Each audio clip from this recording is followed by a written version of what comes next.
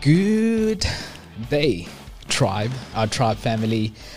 Hope that you guys are good. Hope that you guys are well. Welcome to our Amplify session, our tribe conversations, where we want to share stories of hope, stories of inspiration and encouragement.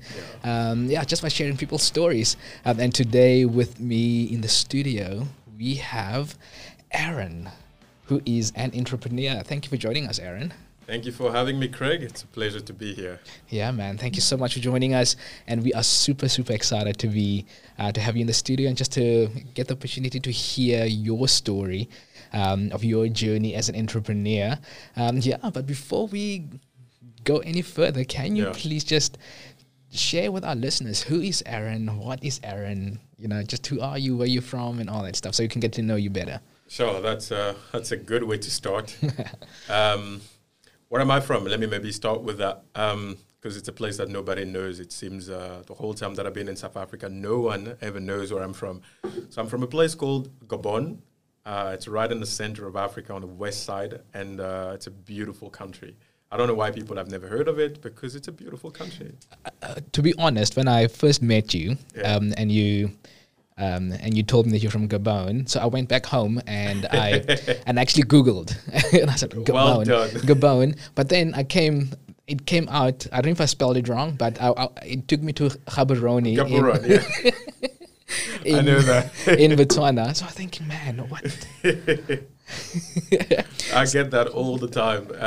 But you know what's funny? I'm surprised that South Africans, out of all people, don't know Gabon, because when Mandela was set free, the first place he ever visited outside of South Africa was Gabon. For real? One of the biggest supporters of ANC at the time, was Gabon, the Gabonese government and everything else. So what? I did not know that. Freedom of South Africa. Yeah. And so we assume we were quite well known here until I came and I'm realizing that nobody knows where it is. What are some of the neighboring countries around Gabon? So we have Equatorial Guinea, which are the only Spanish-speaking country in Africa, and then we have Cameroon, and then we have one of the Congos. So not Kinshasa, Brazzaville is right there next to us. Okay, and that's it. These are our countries, and then we have the beautiful ocean right next to the Atlantic Ocean. Oh, wow. Yeah. That is awesome. That is amazing. And how did you end up in South Africa? Because it's like there's a bunch of countries in between Gabon and South Africa. Yeah, I think as I come to answer that, let me just go back to, who am I and all of that, and how did I come to be here? Yes. Let me start. I'm sure a lot of people watching right now, where they want a straight up answer. And I have to say, a lot of us get boxed in boxes, and this is who you are. This is who you are. And there's too many shades to human beings to be one person. And so I'm going to try to go through the different shades that make up who I am as quickly as I can, because I don't think anybody can be boxed into one individual. Yeah. And so first of all, I am an African person. I'm from Africa. I love Africa. I am in love with Africa, if you can put it that way. I love Gabon. I love South Africa and the history. So that's the first thing that defines me. I like to say that I'm African and proud, and I feel privileged that I was born on this continent, right?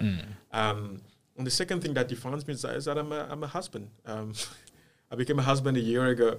Congratulations. In the middle of COVID. Thank you very much. It was it was difficult to get married in COVID, but we did it. And so I'm a husband today to a good friend of mine, one of my best friends, and we got married last year. It's been amazing.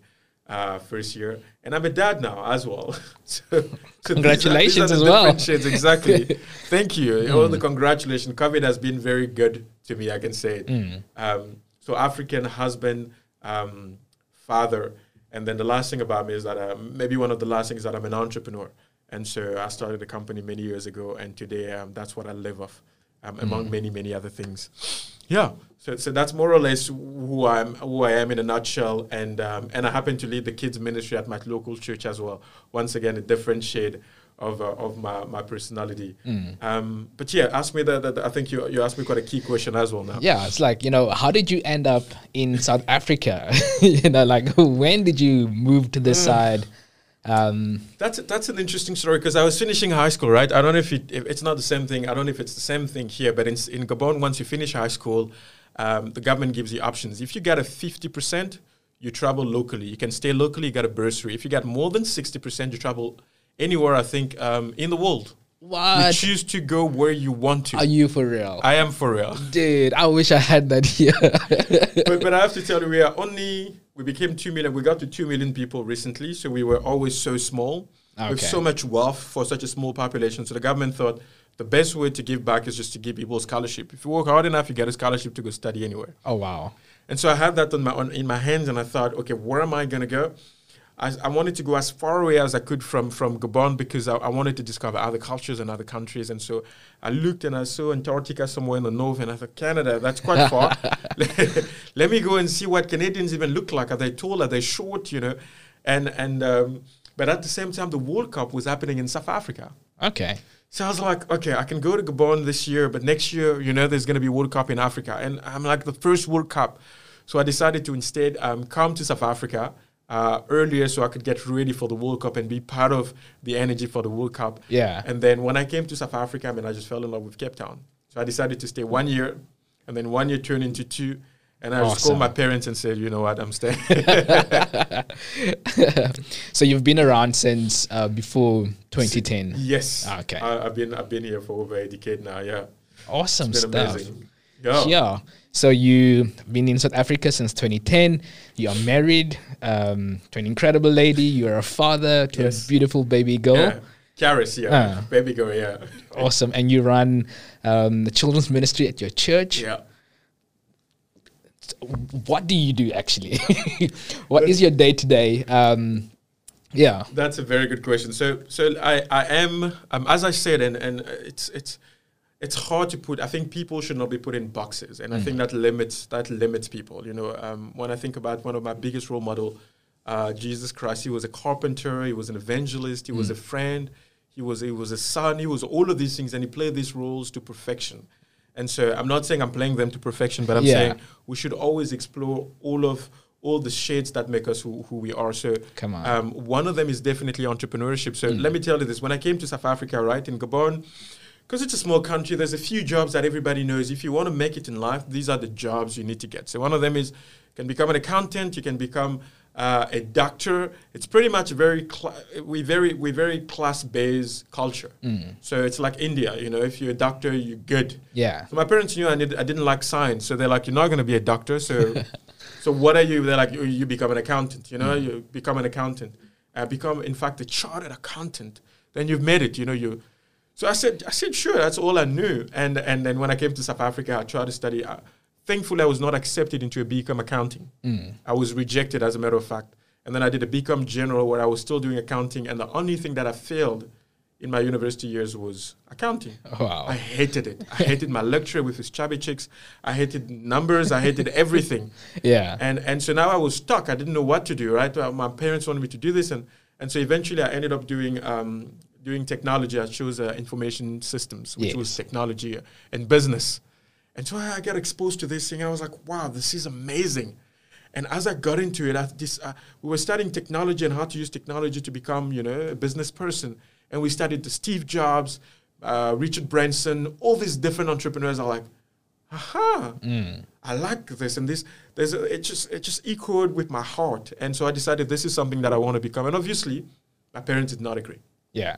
They did not agree. What does it mean to be an entrepreneur? There's no entrepreneur in Africa generally. There's no entrepreneur in Gabon. Yes. Everybody works for the state. And so I chose this path. And a couple of years ago, many years ago, like a decade ago, I started designing database applications and selling it to other students.